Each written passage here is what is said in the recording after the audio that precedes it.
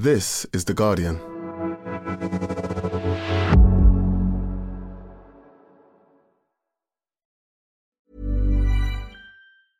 Finding your perfect home was hard, but thanks to Burrow, furnishing it has never been easier. Burrow's easy-to-assemble modular sofas and sectionals are made from premium, durable materials, including stain and scratch-resistant fabrics. So they're not just comfortable and stylish, they're built to last. Plus, every single Burrow order ships free right to your door. Right now, get 15% off your first order at burrow.com/ACAST. That's 15% off at burrow.com/ACAST. Hey, I'm Ryan Reynolds. At Mint Mobile, we like to do the opposite of what Big Wireless does. They charge you a lot, we charge you a little. So naturally, when they announced they'd be raising their prices due to inflation, we decided to deflate our prices due to not hating you. That's right. We're cutting the price of Mint Unlimited from $30 a month to just $15 a month. Give it a try at mintmobile.com/switch. $45 up front for 3 months plus taxes and fees. Promo rate for new customers for limited time. Unlimited more than 40 gigabytes per month. Slows full terms at mintmobile.com.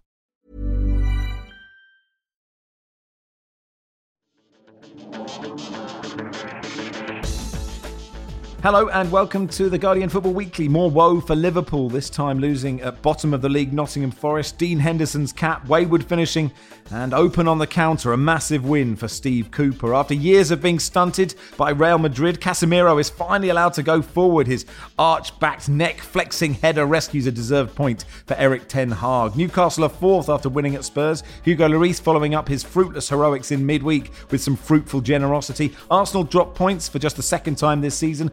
More good news for the Hassan Hootlers out there. Just how much was Steven Gerrard holding Aston Villa back? An unshackled Leon Bailey and friends take just 15 minutes to see off Brentford. Elsewhere, confirmation that Erling Haaland is stronger than Adam Webster. Leeds are in trouble, Wolves are in even more trouble, and Everton just turned into Brazil 1970. Is Alex Iwobi the new Rivellino? All that plus the Women's World Cup draw. Your questions, and that's today's Guardian Football Weekly.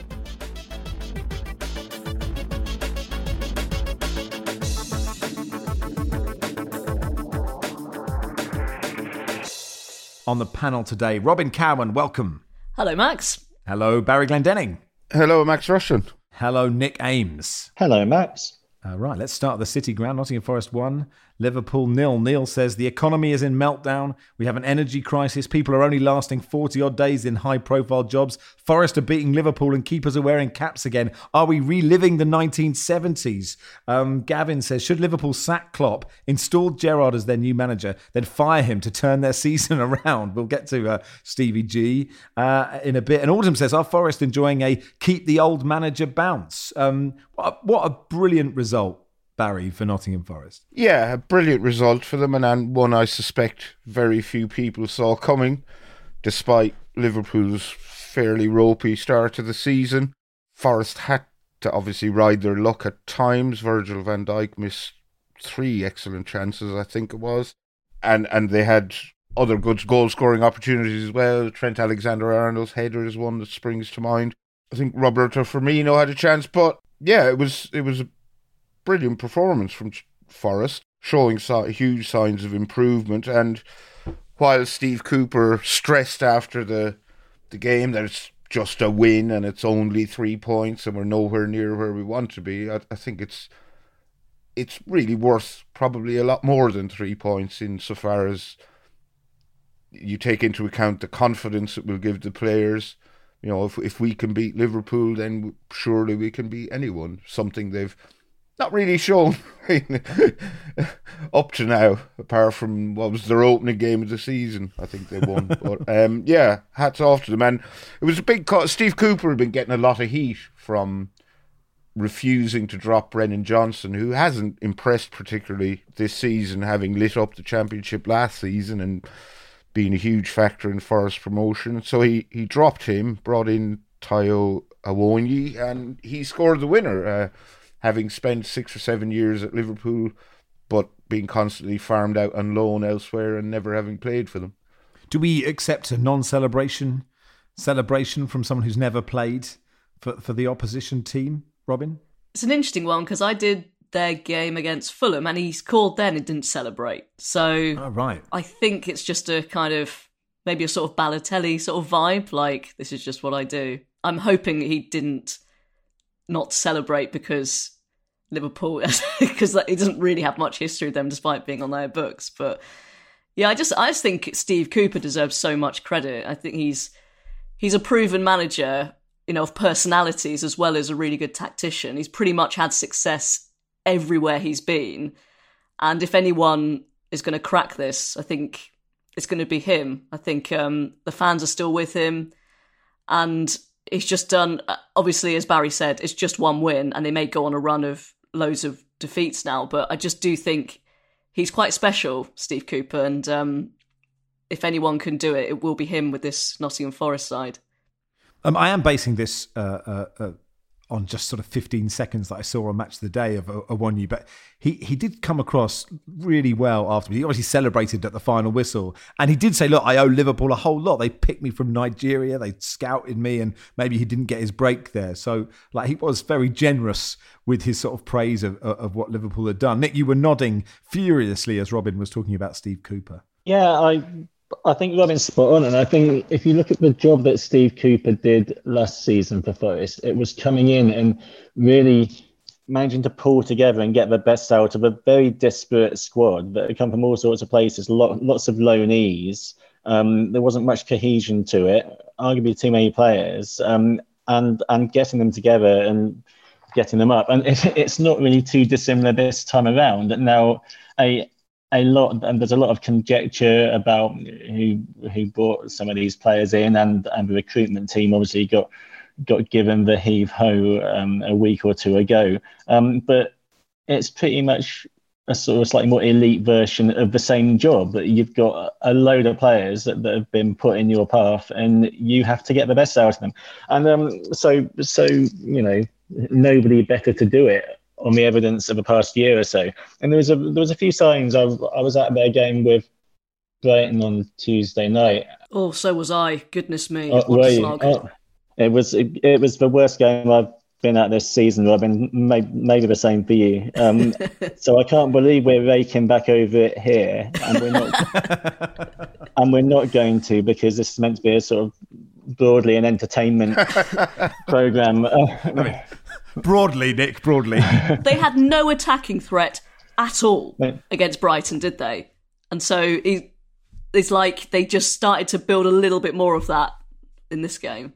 That was exactly it. And they were a lot better off the ball, a lot more robust, and you saw a lot of the steel that they hadn't had in previous games, which Forest's earlier games this season were appointment viewing if you wanted basketball craziness, and you have to go back to basics, don't you, and get that defensive work right, get that shape and structure right, which I think is what Cooper did with them last season too. And you could just see at Brighton that happening. And he said that after that Brighton game, that's not really us. I want more from us going forward. Sure enough, we got that against Liverpool. Could even have had another couple of goals, I think, especially in that second half on the break. And I think, you can't judge it on a couple of games, but that was a big win. And you can see how he's trying to pull things in the right direction. And by the way, the atmosphere in the City Ground sounded absolutely fantastic. I mean, that's a proper football stadium and a proper football club when it gets going, isn't it? And it just sounded like it must have been incredible to be there. Barry, what are Liverpool? What are they? I think at the moment they're a once great team that are in obvious decline. Jurgen Klopp made 5 changes to this game, and perhaps this showed a lack of strength in depth. But, with better finishing, they probably should have won the match. I did say before the season I thought they might struggle to finish in the top 4, and I still think they might struggle to finish in the top 4, because I have a feeling Newcastle might finish in the top 4. And Manchester United, I'm not convinced yet by them. So, they're a very good team who aren't as good as they used to be. That's what they are, I think. Yeah, I laughed at you, Barry, when you made that bold prediction. And I'm not laughing now. Well, I am now laughing. Yeah. I've made myself laugh, which is it's a good skill. It's a good skill to have in life, isn't it? Any other thoughts on Liverpool, Robin? And I mean, because it feels like, and obviously, Liverpool are not going to make a drastic decision. Jurgen Klopp is a wonderful manager. He's done so much for that team, and actually to compete as they have with Manchester City is a real achievement in itself. He's allowed a duff season in the league and they could still win trophies. But it is interesting to see, just how quickly tides kind of turn and people start talking about them in different ways. Yeah, no, absolutely. I still think people are, I don't know how long it's going to go on for, but I think people still feel like they can get in the top four because they do have Klopp and they do have, a really good team. But they're odd, aren't they? Because they've fantastic win against, is it Rangers and then Manchester City. And then they kind of struggled a little bit in midweek against West Ham. And then, I think it's, as Barry said, it's just a squad that's slightly older. Mane clearly is quite a big miss. I don't think Nunez was fit for this one. So it's kind of a lot of stuff going on. But they've not won away this season. I think I find it quite interesting when teams have a ridiculously good record either home or away, because I think Brighton are different. Brighton have really got not a very good home record and they're good away. So I don't know what it is, if it's tactically something they're not quite doing but we saw this, they kind of, was it 2 years ago after they ran City close, or after they won the title, they had a drop off, didn't they? And they just about got in the top four after Alisson scored from a corner. Yes. So they kind of flip-flop a little bit. They just, as Klopp said, they can't maintain it as much as City because they're not owned by a country. It's just going to be more difficult for them. You xenophobe, Sorry, Nick. Sorry. I think going to that away record, I think it was their first back-to-back away defeats in 5 years, I think I saw, which is fairly notable. And then it's a bit like, I know you see it with teams, don't you? I mean, you saw it with Leeds, who we'll come to later, and under Marcelo Bielsa, that maybe when a team is so tightly wound and going at such full tilt for so long, it's like an elastic band. You go past the elastic limit and you can't become elastic again just like that. It's not that simple. And I won't torture that metaphor any further, but I think that's kind of what's going on with Liverpool. And obviously, you can't look past the injuries too. Lots of injuries. Diaz, a big miss now, of course, several others. But it's increasingly looking like the dreaded season of transition for Jurgen Klopp. Let's go to Stamford Bridge. Chelsea won, Manchester United won. The most drawn fixture in Premier League history. One of those stats that I absolutely could not care less about, but there we go. Maybe it's interesting to somebody. Manchester United, Nick, were certainly for the opening of this game, were brilliant. Sort of started where they left off against Tottenham. Yeah, good passing, good energy, good speed, good movement. I thought up front. Couple of good chances first half, wasn't there? There was a pretty big miss by Anthony, I think, where he saw the whites of Kepa's eyes but put it past the post. Kepa made a good save. I think, was it from Rashford? It might have been, but the energy was there definitely, which you haven't always seen, and the movement and the combinations. And Chelsea, by contrast, were quite hard working, quite compact. I think Graham Potter had to change things up in game for the second week in a row, didn't he? I think he changed from a back three to a back four and kind of tightened up a bit in the middle with a little bit of joy, sort of stem the flow a bit. But most of the real kind of proactivity and creativity came from United, and you didn't really see Chelsea create too much across the whole game, which I think is going to be a bit of a concern for Potter. I mean, obviously, Reece James although from out on the right, does provide them a lot when he's fit.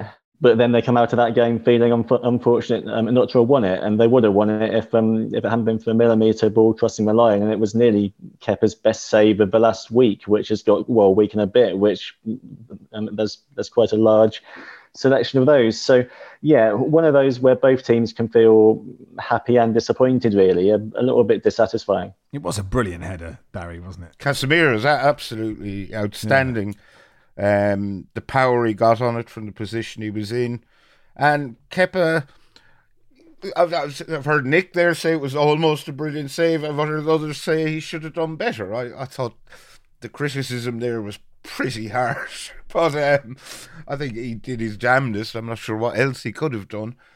under the circumstances. But yeah, an outstanding header and a little bit lucky. But, you know, I think another draw was probably a fair result.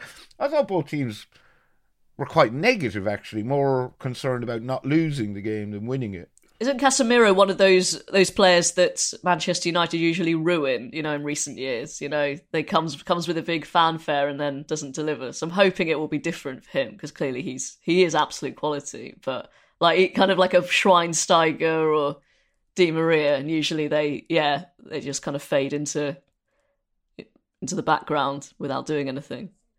He does seem to be attacking more than he did for Real Madrid. Obviously, I didn't watch Real Madrid week in, week out. I don't know what his goal-scoring figures are, but he seems to be getting into those positions. And sort of, I don't remember him sort of arriving in the box and scoring headers. Sort of good news for England, Nick, is Luke Shaw looks like he's playing really well. Slightly, I don't know if this is worrying, but like I wonder, was it Glenn Hoddle who said Andy Cole needed 7 chances to score a goal? I'm starting to feel that Rashford is just a bit head down, hammer it as hard as he can, lacking that sort of ultimate bit of composure.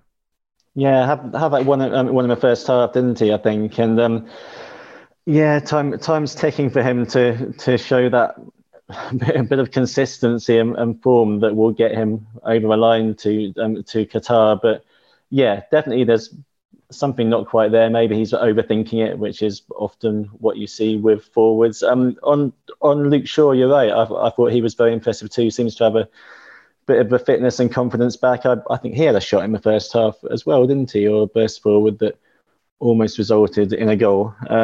So yeah, good news for Southgate that two players who, you know, have been out of the reckoning a bit are looking fit, but Rashford, time's running out a little bit.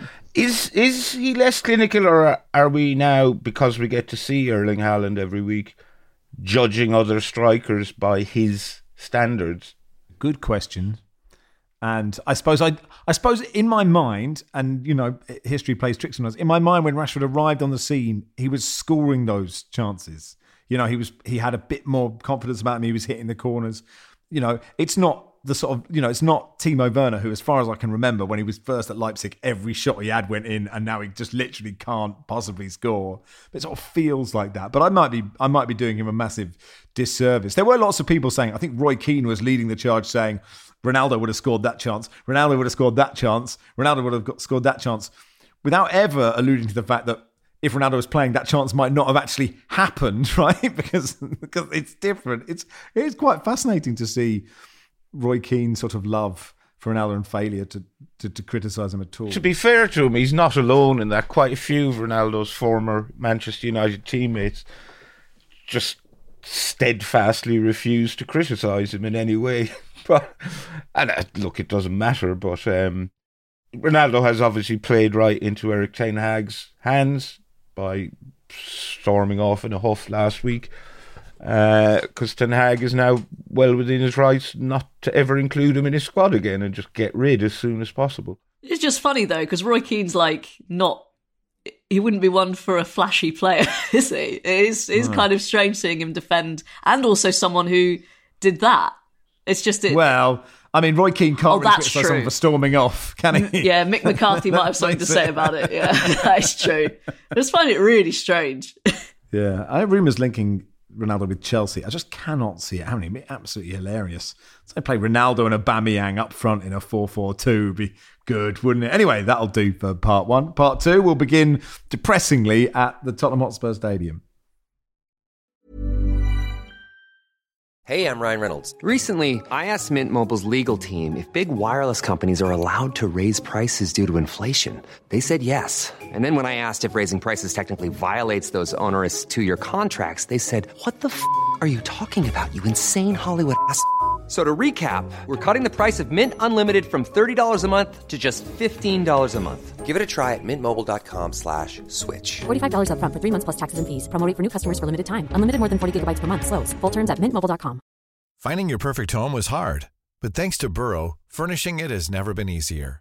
Burrow's easy-to-assemble modular sofas and sectionals are made from premium, durable materials, including stain and scratch-resistant fabrics. So they're not just comfortable and stylish, they're built to last. Plus, every single Burrow order ships free right to your door. Right now, get 15% off your first order at burrow.com/ACAST. That's 15% off at burrow.com/ACAST.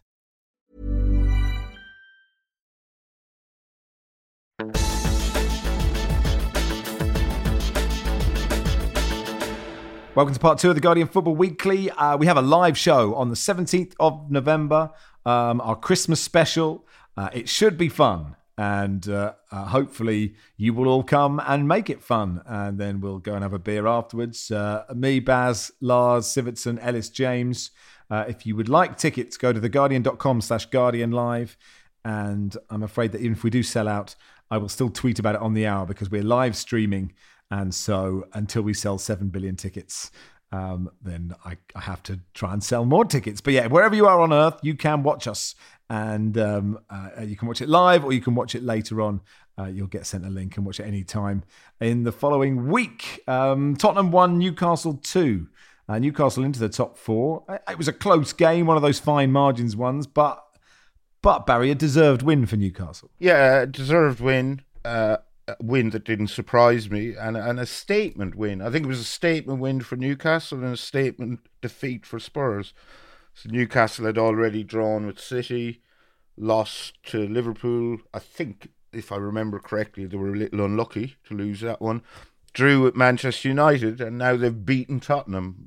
So they've beaten one of the big six this season now. And Spurs, they've drawn with Chelsea, and a game they just should have lost. I don't know how Chelsea threw that one away. Lost against Arsenal, lost against Man U, and now they've lost against Newcastle. So I think it tells us a lot about both teams in that Spurs are kind of bang average, playing about par, beating teams you'd expect them to beat and losing against teams that they would expect to be doing better against. And big result for Newcastle. I was at White Hart Lane the last time I think they beat Spurs. That was Steve Bruce was in charge. Those days Newcastle fans will remember very fondly. Joe Linton was still a striker, and he scored the only goal of the game. That's I remember that. And how things have changed, but a much more significant win for Newcastle, this one, I think. And as you say, pretty fully deserved. A bit of controversy about the first goal. I mean, I thought, even with my very Spurs biased head on, I thought, Robin, that is a goal, and Hugo Lloris has just been a bit shit, which he carried on being. Goalkeeping's Ben Foster disagreed. He tweeted, if an outfield player knocks it past an opposing player and they're in the way like that, it's a foul, capital letters foul, every single time. The goalkeeper is the player in control of the ball. If he beats the striker to the ball and the striker is in the way, unfortunately, it's a foul. There's nothing the striker can do about it, but it's still a foul. He was very exercised by this. Is that the goalkeepers union? What did you think? Yeah, he's paid his subs for his membership, hasn't he? I think it's fine just because the fact that it was kind of like front on, wasn't it? Usually if it's kind of like a shoulder barge or something, then it should be a foul. But no, I just think Lloris had his sort of once... What are we saying? Monthly? Couple of monthly sort of rush of bloods? Yes, I'd say it's more than once a quarter, yeah. But it's not quite once a month. And he was brilliant against Manchester United. Yeah. But no, I mean, it didn't matter in the end. But that's what's so frustrating about him, isn't it? He has that, and he also... There's nothing more depressing from a Spurs perspective than watching him float a pass under hit to a fullback and give someone plenty of time to chase him down, which is what happened for the second goal. I know Almiron had a lot to do and Clement Longley just disappeared, but it was very frustrating. Nick, you had your hand up very politely. Yeah, I think on the goal, you see that foul given a lot in general play or all over the pitch when a player sort of genuinely, and it's sometimes genuinely, sometimes a body check, but often when they genuinely can't get out of the way and they're pulled up for blocking. And every time that happens, I don't like it very much. I think it's slightly harsh. So my feeling when I saw that was probably get chalked off, but I don't think it's particularly fair. And then that's obviously not what happened. So I think it was probably the correct decision. And yeah, just reward for what you were saying just then. Hugo Lloris for an outstanding keeper who's had an outstanding career and has been an outstanding sweeper keeper that definitely has quite a few of those in him with the high-risk game he plays. It's on Newcastle. I think, personally, it does make me sad, what's happened to them. I feel very conflicted because they were I really liked them growing up. Shearer was my favourite player, but just concentrating on what Eddie Howe's done, I think the kind of the best thing that he's done is made existing players loads better. Like you mentioned, Joe Linton, Longstaff, Fabian Schär couldn't get a game, and then Miguel Almiron, but maybe that was more a drunk Jack Grealish dissing him. That's all he needed. And look at him. I mean, he's just absolutely oozing with confidence. It's just great to see. Tom sends an email saying, "Hi folks, Spurs fan here, not impressed by Tottenham's performance, deeply unimpressed by the ownership situation at St James's Park, but I couldn't be anything but massively impressed with Newcastle on the field of play. Spurs have spent the season so far looking either dynamic and unhinged or more often dull but coherent. Today, Newcastle with the best of both worlds. Eddie Howe insists he wants to focus on football, not Saudi Arabia. In my book, that's not good enough, but in purely footballing terms, he's going above and beyond. Any person who can turn Fabian Schär into Franz Beckenbauer deserves a huge measure of sporting respect."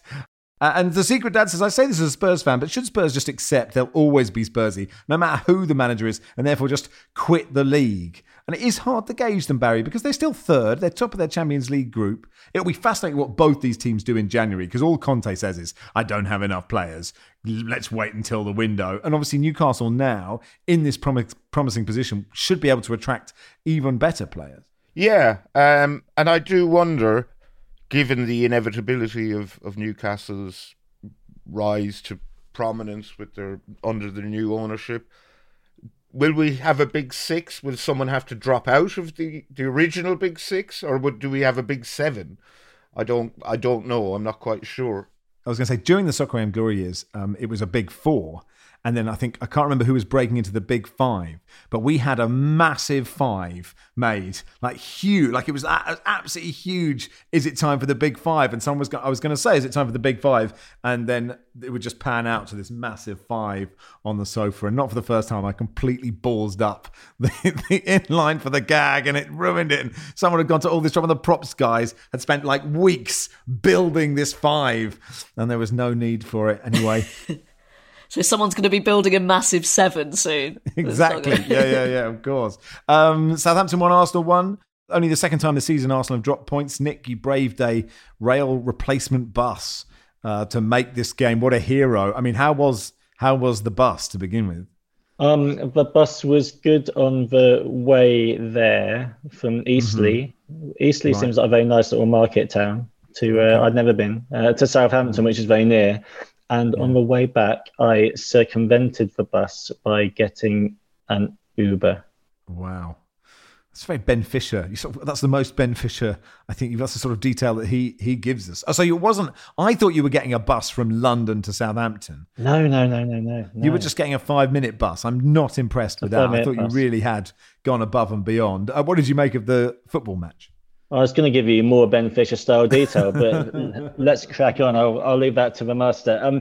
The football match, when it happened, was good game, actually. For 10, 20 minutes, you thought Arsenal were going to pulverise them, because Arsenal did their usual thing. They started very, very quickly against the Southampton side, who were pretty low on energy, low on personnel too. Obviously, they already had 2 or 3 injuries, and then Kyle Walker-Peters obviously is now out for a while. Che Adams, who won the game against Bournemouth a few days previously, was only fit for the bench. Ainsley Maitland-Niles on loan from Arsenal, not eligible. So they looked very thin, and it looked like Ralph Hasenhüttl, who reverted at the start to his sort of tried and trusted, you either call it 4-4-2 or 4-2-2-2, don't you? To his tried and trusted, and it all felt like they were going through the motions a bit. And Arsenal could have scored twice before another Granit Xhaka right-footed half volley from a right-sided cross, and that was absolute carbon copy almost of his goal against PSV Eindhoven. And you did sit there and think, how many? Then Hasenhüttl made and fair play to him, because he's had quite a lot of stick, hasn't he? He's definitely borne the look, as he tends to around this time every season, of a man under heavy pressure. Switch things back up, switch to wing backs, put Oyunusi to wing back, Perro to left wing back, who'd been at full back before, things sort of steadied up a bit. Gabriel Jesus missed a couple of good chances for Arsenal. There was a volley from a lovely scooped Odegaard pass. So nice, wasn't it? Odegaard tries that once every game, and this one was just such a lovely little first-time scoop. Good and important save by the keeper, and you kind of think at half-time Southampton haven't really done much, but they have got themselves a foothold in the game. Now, what can Arsenal do? And we saw last week, didn't we, that Arsenal in the second half at Leeds, in that stormy game at Elland Road, absolutely rode their luck and just about came out of it. And you thought they might get away with that here because Saints aren't up to much, but let's see. You have to steer clear of turning this into a thing by just talking about it a lot or it being an actual thing. But I was quite interested after the PSV Eindhoven game. Saka had played and started that game, as had Gabriel Jesus on Thursday night. And a few people were a bit surprised because Saka's started every game bar 2. And Saka against PSV was fantastic. Best player on the pitch, 85 minutes. Nobody could touch him. Absolutely brilliant. And I asked Mikel Arteta afterwards, is that really sustainable? Can he keep playing these games and then playing in the Premier League 3 days later? And Arteta said, well, look at the top players. They play 70 matches. They play every 3 days in the season, and they're ruthless and they make the difference time after time. There's no fitness coach in the world who tells me that they can't do it, which I thought was surprisingly bullish and a bit old school and very interesting, whether he meant it or not. And I just felt we saw in the second half, Saka definitely faded. Gabriel Jesus probably puts one of those chances away when he's at his sharpest.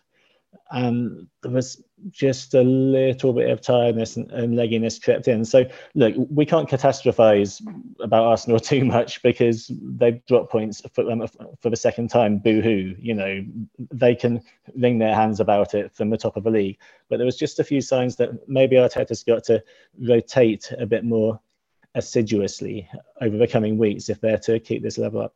Well, and Nick, that is an excellent summation of that football match. Mark says, was Barry surprised to see that Theo Walcott still existed and that he'd returned to Southampton? I knew he was at Southampton. I knew he still existed, but I don't think he's featured particularly prominently this season. So unlikely to make the plane for Qatar, I'm saying.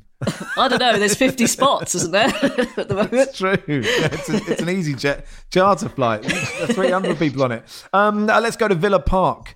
Dave says, objectively, how funny is it that as soon as Gerrard leaves Villa, they turn into prime Barcelona? I love Gerrard as a player. I have nothing against him as a manager, but 3-0 up after 15 minutes, after months of being useless, it's undeniably hilarious.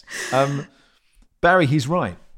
Oh, it was an astonishing vindication of their decision to fire him, and wherever he was watching it, if he was watching it, he must have been absolutely horrified at what he was seeing. And on Match of the Day, they flagged up Villa's average goals, expected goals, shots on target, big chances so far this season, and then the equivalent yesterday. And I mean, the differences there were chasms between them. It made for horrific reading for Steven Gerrard and his agent. It was just quite astonishing. And Aaron Danks was in charge of Villa. I must confess, I'd never heard of him before yesterday. Important to say, not Aaron Banks, yes, the arch Brexiteer. Yeah. I did a double take when I saw the name. And then, it's Danks, not Banks. So he changed the formation. He dropped John McGinn, the captain, which, dropping the captain was one of the things that Steven Gerrard got in trouble for early in his tenure. And it was just quite remarkable. I was watching the Arsenal-Southampton game in the pub, and just, 1-0, 2-0, 3-0. I was like, what the hell is going on? I want to watch this game. But, it was just a remarkable I'm speechless, Max. I'm lost for words. Wow, finally. I just like to picture Gerrard like kind of maybe trying to enjoy a nice Sunday lunch with his family and then just seeing an alert just on his phone. Oh, for fuck's You'd have sake. to watch, wouldn't you? You'd have to watch. He's got a nice pad in Portugal. I like to think he was in Faro. Yeah. He just sort of just come off the golf course and thought, I'll just flick it on, see what they've done.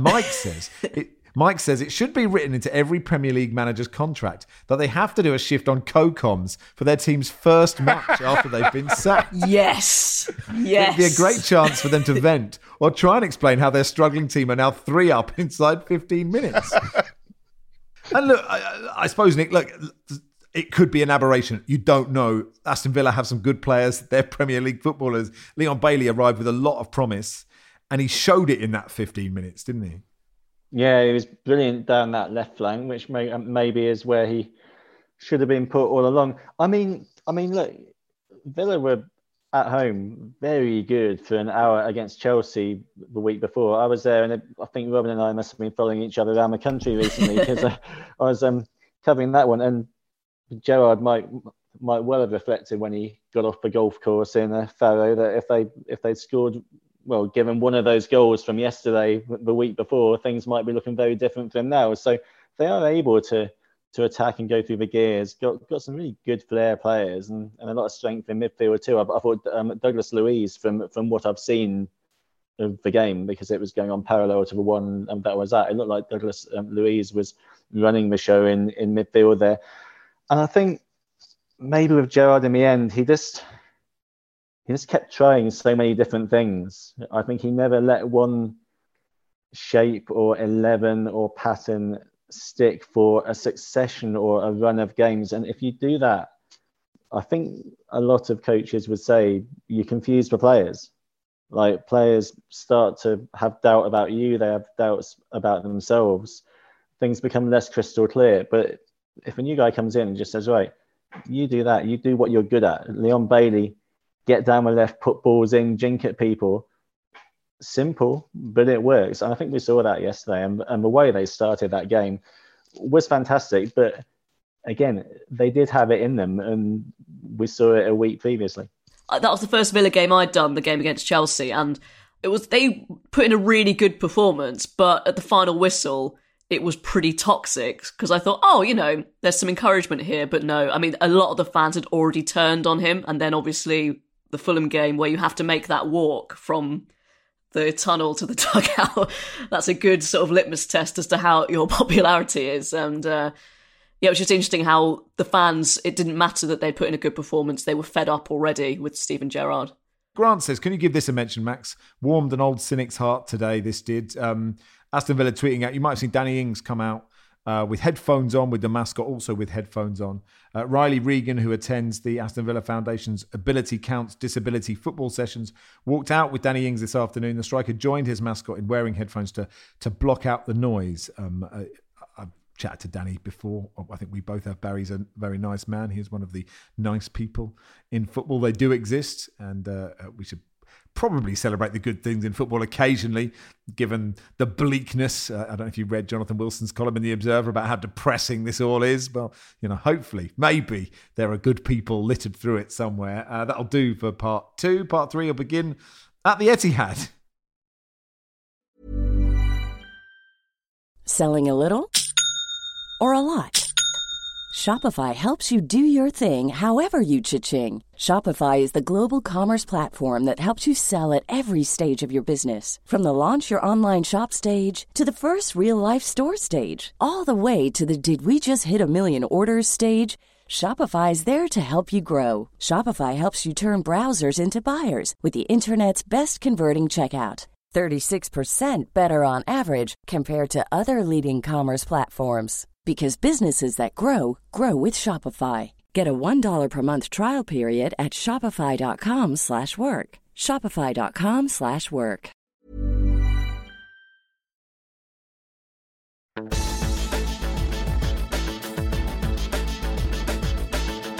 Welcome to part 3 of the Guardian Football Weekly. Now, the Football Supporters Association Awards are back, and we would like to retain the trophy, or we won't mention it at all, the podcast after the awards ceremony. Go to thefsa.org.uk. Think of all the good things we've done for you. And this is free, this podcast, and if you don't vote for us, I'll be sorely disappointed with you. Because this is a tough job. He says sitting in a nice house. Just have to watch football on the telly and chat shit about it. But look, we still like the award. You can vote for Robin Cowan, Commentator of the Year. Robin, it's a big moment for you, isn't it? Oh, it's a privilege. It'll be an honour to lose to Peter Drury. Absolute honour. I voted for you, Robin. You can vote for The Guardian, Newspaper of the Year. You can vote for David Squires, Online Media of the Year. He's up against The Athletic. Come on, Squires can take down that behemoth. Barney Ronay, Susie Rack are both up for Writer of the Year. The Guardian Football Weekly is up for Podcast of the Year. And you might as well click on the warm-up for Radio Show of the Year, because it was very funny when we won it last year, because Barry was absolutely shit-faced and just stood on stage going, this show is rubbish. And it just shows to what the rest of you should have a long, hard look at yourself, while 606 all sat there looking quite miffed at Barry. Anyway, let's go to the Etihad. Manchester City 3, Brighton 1. Neil says, as someone who grew up with the football of John Beck, good for you, Neil. What an education that was. How much do you love to see Man City going to the dark side, enjoying some filthy Route 1 goals? Just glorious stuff. Next step, Mahrez playing left wing and just sticking it in the mixer. I mean, the first goal, Nick, I said on the radio yesterday, it reminded me of Speedball 2 on the Amiga. It's a hilarious goal, isn't it? Yeah, there's also cold showers now in the away dressing room, and they do unspeakable things to the halftime tea as well.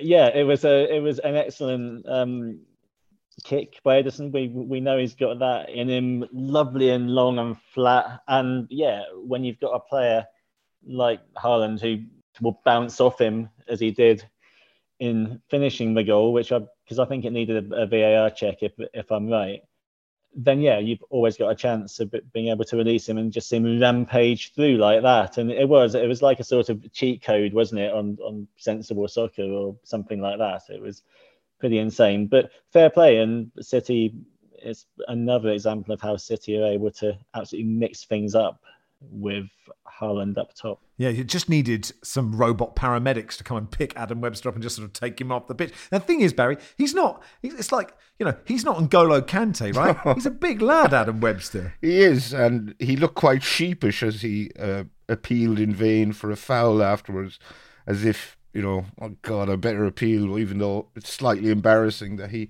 swatted me aside with such ease. But, yeah, I mean, if you're the Brighton owner, look, obviously losing to City away is not terrible.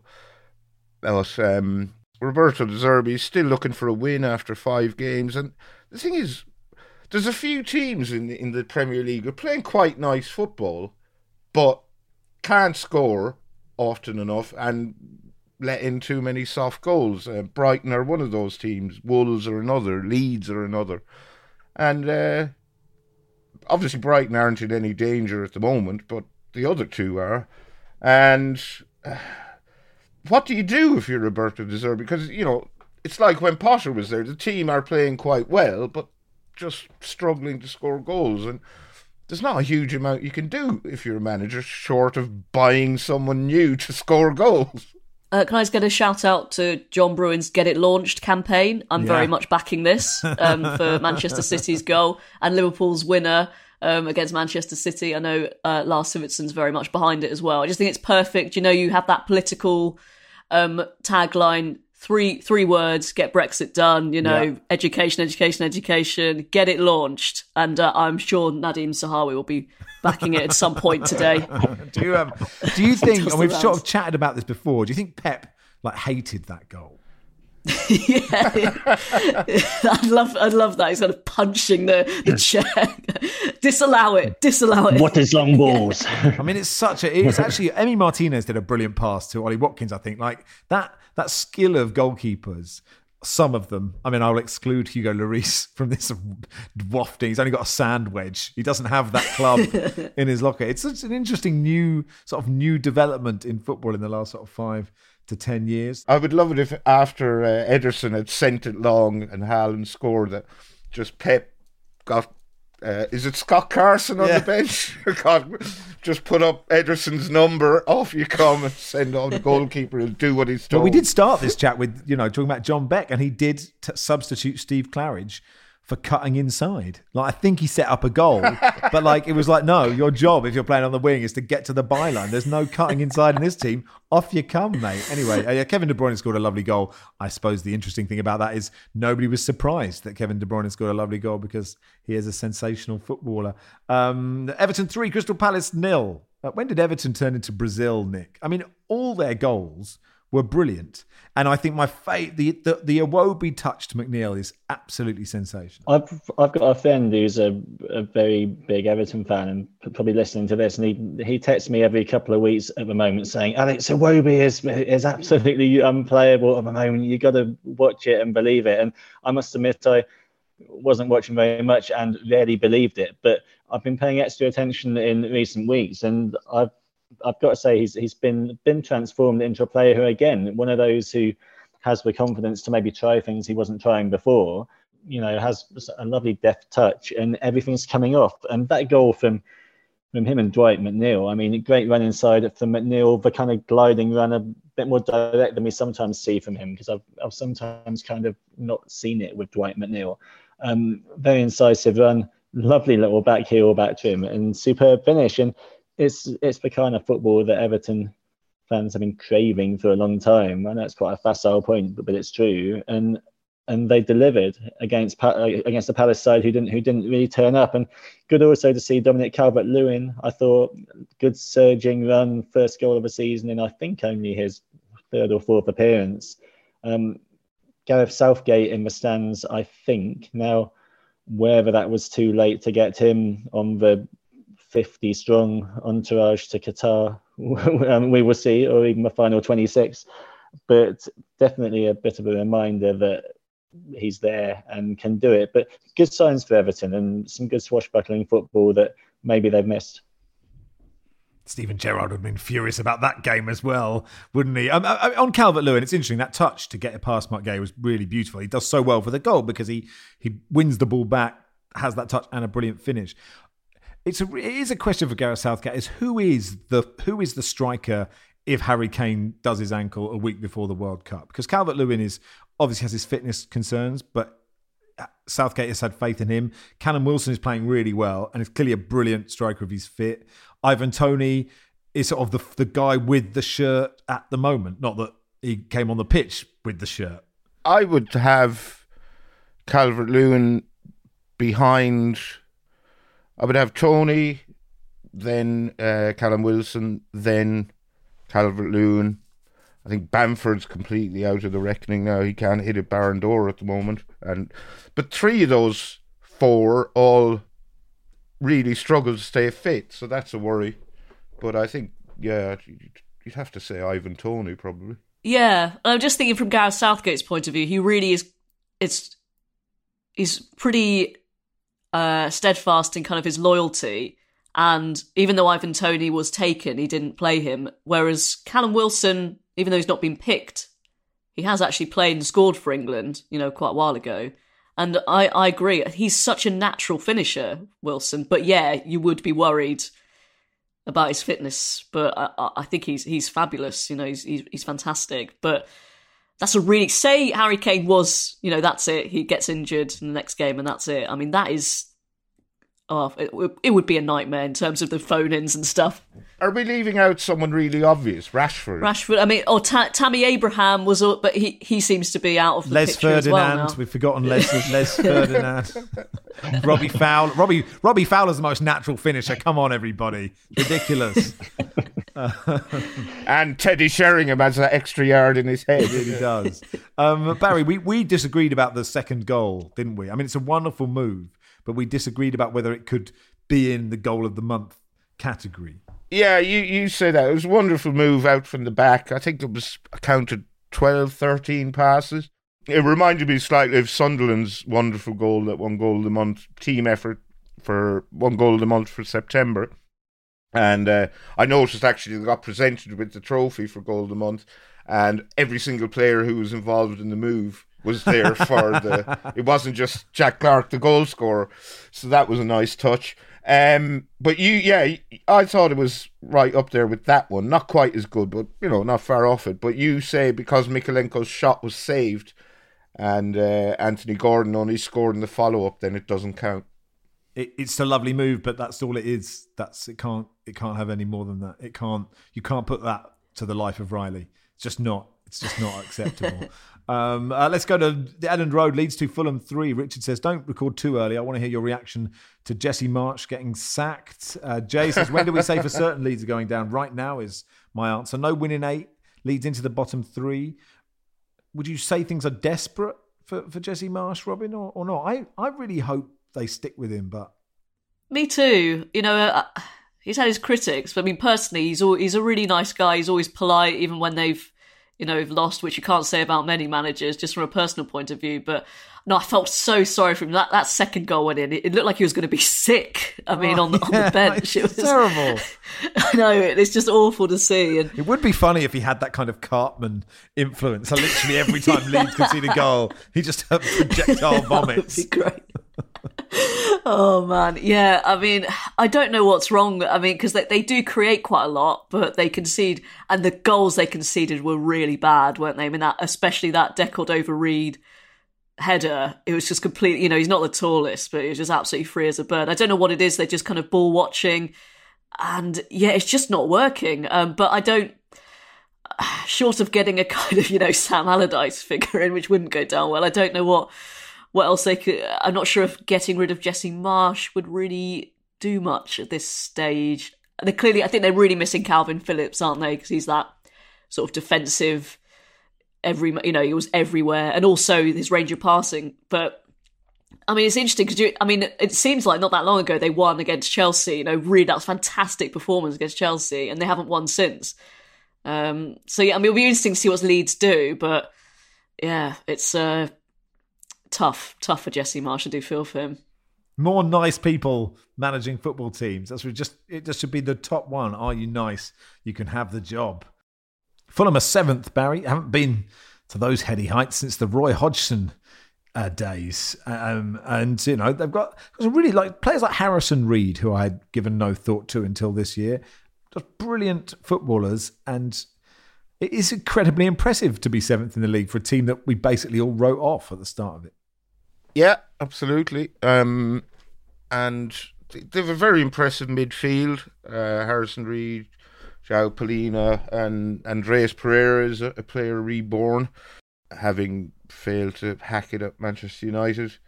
And Alexander Mitrovic, obviously, it just shows the importance of having a striker in form. And I mean, that goal he scored was a soft one. I think it was Luke Ayling let him score at the near post from a corner, and it's very sloppy defending. But yeah, I remember when Marco Silva came first. Was it Hull he started at? Mm-hmm. And we were getting all these chin-stroking, navel-gazing pieces about how great he was going. This guy no one had ever heard of from Portugal was going to be, and he didn't really impress at Hull or Watford or Everton, but he's doing a good job here so far. Finally, Wolves 0, Leicester 4. Leicester are good again, so we're all worrying about that for no reason. 2 interesting statistics. Jackie Oatley saying a striker has not scored for Wolves in their last 22 Premier League games. It's an extraordinary statistic, isn't it? At Lars Sigurdsson, in their last 2 games, Leicester City have had 5 shots on goal and scored 6 times, which is incredibly efficient. What do we want to talk about? That Yuri Tielemans strike, Baz? Wow. Well, I think it's, anytime someone scores, we're looking for a mistake. Who messed up? Whose fault was it? And I think that's one of those goals where nobody messed up. Was it a cross or a free kick or a corner came in, someone headed it clear, and then just bam, this is an unstoppable shot. And I don't think anyone was to blame. It's just one of those goals that nobody could have done anything about. And a absolutely brilliant strike. And you could see Yuri Tielemans' post-match interview that he was incredibly proud of himself for scoring it. What I loved about it was that there's a free kick taken and cleared out, and he's got a way to go to the ball, but he watches it all the way. He's got his eyes on the ball, knows exactly where it's going to fall, where it's going to bounce up, and then just puts his foot through it. And if you're a kid watching that technique in terms of lining up a long range shot, it is absolutely textbook and perfect. As of course it is the clean finish. John says, should Wolves think about appointing a permanent manager before 2023? They've said Steve Davis will remain in charge until then. I mean, because of the World Cup, that isn't that many games. But I suppose the thing is, Robin, you can't just keep saying to Steve Davis, well, you're also a fan, so this must be like a fun little thing for you to do. You know? Yeah. It's a bit patronising, isn't it? It's not looking great, is it? The sort of aimless managerial search, and they'll just see who's kind of left after the World Cup, maybe. There was a tweet that made me laugh from Daniel Story. He said, very mutinous mood at Molineux now, with chance for Scott Sellers, the technical director, to be sacked. Because you can't say sack the manager because he's gone. They just moved out. I mean, I have no idea who Scott Sellers is, but obviously Wolves fans were just like... He's a Culverhouse staple. Newcastle. Former... Newcastle? Was he Blackburn? Did he play Blackburn for a while? I think so. I suppose you can't technically sack Georgie Mendes, can you? Because he's not officially got a job, so... No, but it's like we need to call someone to be sacked when we're losing. who's the first person that comes to mind? I mean, that was a bad result for Wolves, obviously, but I don't think they're that bad. I mean, they just can't fucking score goals. But apart from that, and I know scoring goals is quite important. I think they had a higher XG actually than Leicester yesterday. Diego Costa had quite a few chances, didn't he? And the other thing is, I think I saw Jamie Vardy, that was his 100th Premier League goal since turning 30. That is some achievement. And also doing the You're amazing. Smelly celebration. I mean, that is Route 1, isn't it? West Ham play Bournemouth tonight. We'll talk about that on Wednesday's pod at Champions League this week. The Guardian Women's Football Weekly will obviously talk about the World Cup draw in much more detail. But Robin, briefly, England will face Denmark, China and either Haiti or Chile. The Republic have got a tricky group which includes Canada and Australia as well as Nigeria. Have you plotted England's route to the final? No, I'm not someone who does that because my brain doesn't work that way. But I'm told that it's a fairly kind group stage for England. But those who do plot it could be a tricky last 16, either Australia or Canada. But I think that's all very presumptuous about England winning the group and others coming second in other groups. So we'll just see how it is. Is Australia and New Zealand excited, Max? Yes, I think so. Oh, that's interesting when people ask you that question. I think somebody wanted to ask me, how Australia was reacting to some big news story. And I was like, well, I'm just in my living room. Like, it's not, I'm not doing like a massive survey. I'm not working for Ipso Mori or whatever it is, just surveying Australians. Like, I'm quite excited. I think I might be in the UK for it. I'm not sure. Do you want to rent my flat, Robin? Or you can have it. I don't know, be generous about this. I can have it. That is TBC. All right. Okay. We're still not absolutely sure. Got to be a shoe-in for that, haven't you, after the final of the Euros. We'll finally, see. Listen, we have gone on far too long, and producer Joel is yelling at me. But Nick, you wanted Ipswich Corner. Stu says, how far can Ipswich go with Kieran McKenna? Give us your best tight minute on Ipswich Town. Yes, welcome to Ipswich Corner, this much-loved staple of Football Weekly. Very, very glad to bring it back. How far can they go under Kieran McKenna?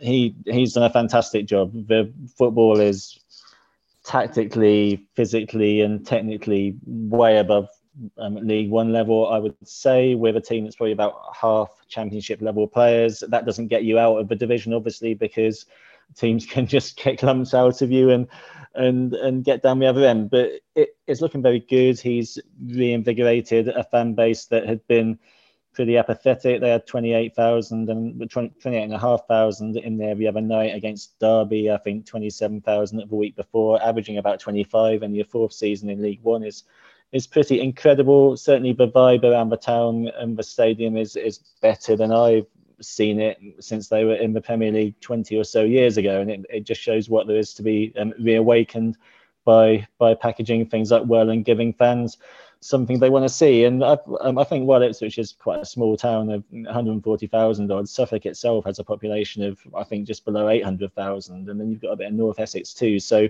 the potential catchment area where there isn't much... a lot of tractors, isn't it? It's a lot of tractors. There are a lot of tractors clogging up the road on their way in to join the 28,000. So two more things. On Friday night against Derby, they played in a blow to the traditionalists, including me, in an all-black kit, which is, I mean, obviously Ipswich playing blue and white, but they played all black in a kit that was, I think, released in collaboration with Ed Sheeran. So that was the kind of marketing wheeze that people that can work well, but doesn't necessarily go down well in some quarters. The other is that we can feed this into a wider Football League point if we want. No, I don't care. It's too long. You've done your job, and well done. You don't need any context. It's Ipswich Corner. It's not the rest of Football Corner. Finally, at the end of the pod on Thursday, Barry, you joked that by the time the pod went out, Liz Truss would have resigned. We actually beat the announcement by 45 minutes. So there we go. I mean, fuck knows who'll be Prime Minister by the time this one comes out. But maybe there will be one. We don't know. Maybe they'll just give it to Steve Davis until 2023. But I'd settle for that. Yeah. That'll do for today's podcast. Thank you, Nick. Thank you, Max. Cheers, Robin. Thanks, Max. Thanks, Barry. Cheers. We'll be back on Wednesday. Football Weekly was produced by Joel Grove. Our executive producer is Danielle Stevens.